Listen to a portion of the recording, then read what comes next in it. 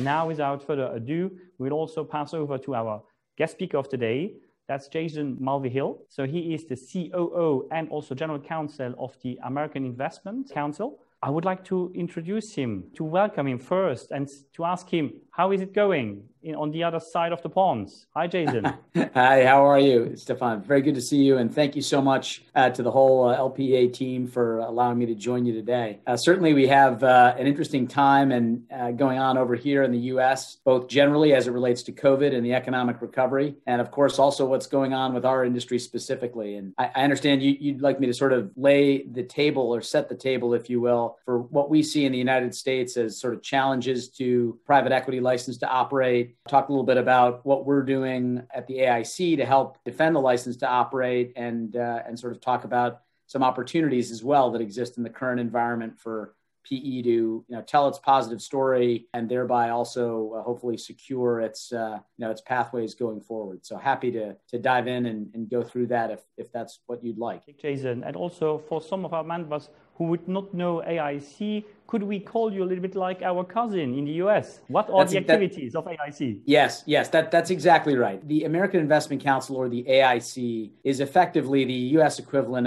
of what you are in Luxembourg, what LPEA is in Luxembourg. So we are the primary trade association that represents both private equity and private credit in the United States. And we represent those interests not only in Washington before legislators in the Congress and members of the administration and the various regulatory agencies. We also work in select states around the United States where there are policy issues of concern for our membership, states like New York and California, Massachusetts, and others. And then, of course, we also work on international issues of interest, including AIFMD review and other topics that I know you are all very actively involved in too. Great. And we also had recently the opportunity to work together on the dedicated webinar. And once the pandemic allows, we will surely make a quick visit to Washington and New York, probably. That's wonderful. We look forward to that and look forward to having you in the United States and showing you around and letting you kick the tires over here. Absolutely. Great contacts and members on both sides. So now let's start. On the US side, there have been changes with policy, but also were touched by the pandemic. What has happened last year? What's happening now in the US? I think our members are very interested to hear about the latest trends. What are the upcoming regulation or changes, innovations that are coming from the US? Absolutely. Let me first sort of lay the groundwork a bit. As I'm sure you have experienced in Europe, the COVID year has been quite a challenge for all involved, policymakers, all segments of the economy, including private equity. And also in 2020, we had elections, and those elections, replaced one administration, the Trump administration, with a new administration, the Biden administration, which tends to be a little more left-leaning and also perhaps a bit more skeptical on certain issues about, how private investment should be treated, both from a regulatory perspective and a tax perspective. Overall, however, the environment is a very closely divided country and a very closely divided Congress. And so typically, that would mean that not a lot of major legislative changes happen without there being some broad bipartisan buy-in. But there are a few ways. The Republicans used this in 2017 when they were in power to pass tax reform. And now the Democrats and the Biden administration are very interested in using that same procedural vehicle in the United States to pass infrastructure spending and social spending measures over almost $2 trillion worth. And so there's a big debate that's going on now. It likely will occupy the rest of this calendar year, not only focused on what infrastructure priorities and additional social spending priorities the Congress should be focused on and the new administration should be focused on, but also on, and very importantly for our industry, how such new proposals would quote unquote be paid for. And so there have obviously been a number of proposals that have been floating around to increase taxes on businesses, not exclusively private equity businesses, but of course, there have been proposals to double the tax rate on long-term capital gains in the United States from effectively 23.8% to 43.4%. There's been a related effort to somewhat discriminate against carried interest capital gains specifically. This has been part of a longer-term fight on that issue that's really been around since 2007. And then, of course, there are other related topics and pay-fors, including rates on C corporations and international tax changes and whatnot. As I handicap it, I think that the Biden administration, although it's pushing its proposal, it recognizes that it will have to compromise, as most administrations have to when trying to pass large pieces of legislation. And what we are trying to do throughout the process of that legislation being developed is to remind policymakers on both sides of the aisle, and in particular moderate Democrats who play a very key role in guiding legislation in this current Congress, about the value that private equity plays in their states and districts and the country writ large, and why enacting either discriminatory tax increases on private equity or otherwise making private equity's license to operate more difficult would be problematic and harmful from an overall economics perspective and a jobs perspective. And so, specifically at a time when the economy is trying to recover, the last thing you want to do is make it harder for those types of businesses that can really help fuel growth. You don't want to make it harder for them to be able to do that. And I think by and large that argument is one that is certainly works and sells with people who are controlling the administration and with policymakers in Washington. I think, for example, carried interests. Yes. How are the discussions right now? Or, for example, retailization. We know that the US also looking into that very interesting topic. What's happening there? So on carried interest, I think, where we sit, we have a broad coalition in the United States that has worked for years together to prevent there being discriminatory tax increases on carried interest. And by and large, our effort again this time around is to make sure that if there are any changes in the way that long-term capital gains are taxed, that carried interest capital gains is not taxed any worse than that.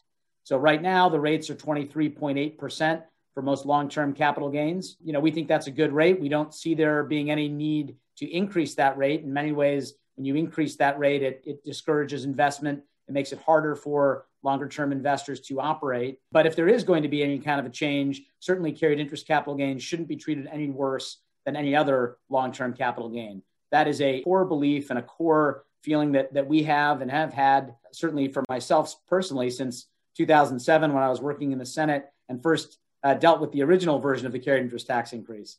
And so I think what we've shown over the years is when you proactively engage, when you work with allies in other industries, when you work with scholars who also agree with the negative economic impact of these types of tax proposals, and when, of course, you work with many legislators of all political stripe to point out how bad this could be for long-term economic growth, for additional investment, that tends to be a persuasive argument. And it's certainly our hope this year that it will be again here.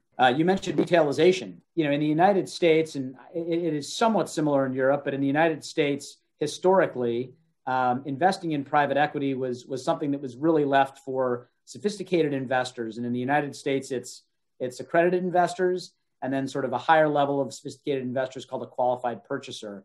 We understand in Europe that you're assessing sort of expanding the scope of investment from sophisticated investors to so-called semi-sophisticated investors. We think that's all good. In the United States, really the effort has been expanding to a slightly larger set of retail investors. That is, investors who in the United States invest in what are called 401k plans. They are retail investors. And I think the idea fundamentally is when you look at all of the positive investment that private equity has done on behalf of defined benefit pension plans in the United States and university endowments in the United States and charitable foundations and other sophisticated investors in the U.S., you note that it historically private equity has been the best or one of their best performing asset classes. And our thought is that it's important as well to enable more retail investors to get access to that type of positive long-term investment over time. Last year, we were pleased that our Department of Labor issued a clarifying memo regarding the ability of so-called target date funds in the United States to invest in private equity in limited amount and with proper procedure. And certainly it's important to have proper procedure there. But we think that that's a step in the right direction for American retirees who, have invested an awful lot in publicly traded securities. There's nothing wrong with that. And they invest in other asset classes. But if they really want to get that extra bump in their retirement, historically, if they don't have access to alternatives like private equity, they have a harder time getting as good performance as they otherwise could. And so we're working very closely with the new regime that has come into place at the Department of Labor and also with policymakers on both sides of the aisle to emphasize how important this is over the long term for investors. And as more large firms that run what are so-called ERISA plans in the United States, like Vanguard and others, start to really highlight how important an opportunity this could be for their target date funds and their retirees, I think that that will go a long way to helping convince policymakers this is a net positive and it needs to be done the right way and it needs to be done responsibly. But why wouldn't you want to give more investors access to the best performing asset class? I think that there's still a ways to go, and we're not at a place yet where any retail investor can just invest as much as they want in any fund out there. And we may never get to that place, and that's certainly fine as well. But I think that it is an interesting opportunity and a good opportunity to play and move the ball forward in an area where we think it's a net positive for the overall investment community in the United States. We also share that same idea. I mean, to go progressively, and then it would really make sense. So let's think it through and then get the right inspiration. And then if we move on to from retailization to digitalization, I mean, the words, that word was cited many times today. We will also have a dedicated stream for our flagship conference. On your side, what's your idea concerning that? Is that now a profound trend that will never change anymore and continue to evolve? I think the short answer to that question is yes. It will continue to be very, very important going forward. And certainly the related topic that's of tremendous interest in the United States on cybersecurity. And as you digitalize, how do you also keep things secure over time? But yes, I think that's a trend that's going to continue. And I think firms are certainly my members are spending a lot of time sorting through the best ways to sort of handle some of those changes and efficiencies that you gain through digitalization, and also some of the challenges that are also present with it. As the industry has evolved over time, as there have been technological changes, policy changes, et cetera, I think there's nothing that's necessarily unique about this other than that it is, a very large challenge and a very large change, and it does move with much rapidity. And I would note that in the United States, we have several working groups, as you do. We have one with our chief compliance officers, and in 2 weeks' time, we have a meeting that we do with them, a virtual meeting, and where we're talking about sort of highlights and priorities for the new SEC administration. And one of those priorities that Chairman Gensler in the United States has articulated is taking a serious look at cybersecurity and what firms are doing to make sure that if they are saying that they are keeping information in digital form safe and secure, what are they doing to make sure that that actually is the case? And so I suspect that issue and that issue set will be with us for some time to come. That also really makes sense because it would be great to advance also on topics including the blockchain, distributed ledger technologies in order also to make different industries even more efficient in the future. And yes. Jason, we also wanted to echo what you said. I mean, for the American Investment Council, we also here with the LPEA and our partner Invest Europe, we also like really to contribute to underline the contribution of private equity to the real economy and also be on the job side, but also financing side. So again, here's some great common denominator. Absolutely. If we won't tell our positive story, no one else will tell it for us. And so we do need to be able to do that, no question, on all of these fronts. If we now, you mentioned, for example, AFMD before, if we would now take the other perspective, the US looking at Europe, at Luxembourg, yes. Which yes. trends have you monitored recently? Any problems, obstacles you see, or any opportunities in the future? What about, I don't know, sustainable finance, LPs in Europe, or other trends you would like to highlight? Well, certainly, maybe just a word on Luxembourg first, and then I can maybe expand on overall views of Europe and specifically spend a little bit of time on AIFMD. On Luxembourg, of course, it's by far, in my view, the most sort of favorable jurisdiction in Europe regarding regulation and structure of private funds. Our firms are very familiar with Luxembourg. We've structured many funds in Luxembourg that certainly are very familiar with it. Of course, it's always good for Luxembourg to remain as competitive and open for third country AIFM as possible. And so we applaud the efforts that you and this organization have undertaken and that Luxembourg writ large has largely undertaken to remain a very competitive pro-investment jurisdiction for which to base funds. So I think that's very important. I think as we look at Europe more generally, and with the AIFMD review now underway, certainly that issue is extremely important for us. We do invest, our firms and funds invest a lot in European business. We also have a number of European LPs who invest along with us in our funds. And so we care about very much about what happens in the European market from a investor perspective, and also from the perspective of funds that receive investors from Europe that want to have access to funds that are managed abroad. And so from our perspective, as the EU looks to reassess the AIFMD and figure out what changes are to be made there, we've worked very closely with our European allies, Invest Europe.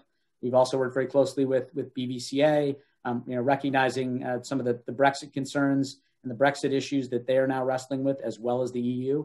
And, we've been very active at pointing out from a third country perspective the issues of greatest interest to us. And I think if I were to put it at the top level, first and foremost, I would say that the AIFMD is still relatively young, and we do not believe at this point that it needs any kind of fundamental reassessment or sort of level one assessment. There's a saying in the United States, when you're in a hole, stop digging. And so I think the idea is, let the system work and maybe modify, make some small changes around the edges. But by and large, the system is relatively new. It needs to be able to work. I think by and large, participants in the market have adjusted to the way that it works and are relatively comfortable with it. From a third country perspective, obviously, there are issues that will be raised that I know we've already commented on in January and will continue to comment on regarding delegation and sort of the need to allow access. And I look at all of these issues primarily from the perspective, of course, I represent U.S. firms, but I would hope that European policymakers look at these issues not only from the perspective of sort of their member state countries, but also their member state investors, right? If you really want to have European investors have access to all of the full panoply of responsible investments they can, I think that's going to necessitate continued access in relatively fair form to opportunities that are located outside of Europe or opportunities that are managed from outside of Europe. And so our hope is, as the European policymakers consider AIFMD changes and revisions, that they do not go overboard with such revisions, and that they continue to enable European jurisdictions to allow third countries to get access through national private placement regimes, primarily for the benefit of European investors, right? European regulators don't have to do this for the benefit of U.S. firms, but they should be doing it for the benefit of their investors and for their overall economies. And it's our hope that's what will happen. And as usual, let's not fix what's not broken. We also share, that idea, just go for the small nitty-gritty things that could be helpful, but let's not shoot ourselves in the foot, and also make that viable in the future and also interesting for you in the US, because we share many common members, the biggest PE houses in the world. And on that front, any advice or feedbacks you have received from them? Well, certainly our members have been, as it relates to AIFMD, my members have been very actively involved in our internal process on that. As I said, we along with a number of other associations from Europe, filed comments earlier this year on the first consultation on this topic. And so, yes, I think our members are very interested and concerned. And that really runs the gamut from our largest members, our biggest members, many of whom have European presence, to our more mid-sized members that may not have as much of a European presence, but maybe 5 to 10% of their last fund was made up with sophisticated European investors. And those European investors like the positive returns that they're getting, and they want to have access going forward, and they don't want to have that access on a next fundraise impeded if it doesn't need to be. So certainly our firms are very interested in this topic and very actively engaged as we develop our response. Thank you, Jason. And also just to quickly finish on the resilience of our favorite sectors and industries, anything there you would like to share with our audience before we move on to the Q&A or questions? Just yesterday, we released in the United States, we release a report every year that highlights the top states and districts where private equity invests. And it's primarily designed for policymakers to understand that private equity is not something that just happens in New York and California and Illinois and Texas, but actually it happens in everywhere, and billions of dollars going to companies in Idaho and elsewhere. And so I think, to me, COVID was a tremendous challenge. I think on the positive side of it, private equity really did play a meaningful role, not only in helping facilitate speedy access to vaccines and testing for vaccines and other, PPE material and whatnot, But private equity also played a very key role in helping businesses survive through the crisis and emerge on the other side, ready for the economic rebound. And that certainly was true for larger firms, but also very true for the 14,000 plus small businesses. That is, businesses that are smaller than 500 employees that we support in the United States. And so I guess from my perspective, the thing that I would say is the industry has been very resilient during COVID. That's a net positive. And one of the things that we need to do in the United States through the AIC and that you need to do through LPEA, in my humble opinion, is always remember to tell that positive story as policymakers consider what to do next to help fuel economic growth. And we're certainly going to do that here in the United States. And I think it's really the key towards enabling and preserving the license to operate going forward. Great, Jason. And in order to finish on a lighter note, what's happening on the AIC side? What are your plans for Q4? Any flagship events you will then do physically since you have tremendously vaccinated through the country? How is life back in the US? Well, it's not back to pre-COVID normal yet, but I think there has been tremendous progress made over the last number of months. And from the AIC's perspective, although we have our virtual board meeting is tomorrow, so we will have our second board meeting of the year tomorrow. But there will be, I think, coming up many more opportunities for us to get back in person. And I look forward to hosting a general counsel's committee meeting that we often do in person in New York in November. And so we're making plans to return to more normal in-person operations in the fall. And we look forward to that happening. I think it'll be very helpful for all involved. Fabulous. We love those very positive messaging, your different views, perspectives, and insights concerning the US, but also Europe. Messages well noted. And again, we are very happy to organize in the future some more events with yourselves.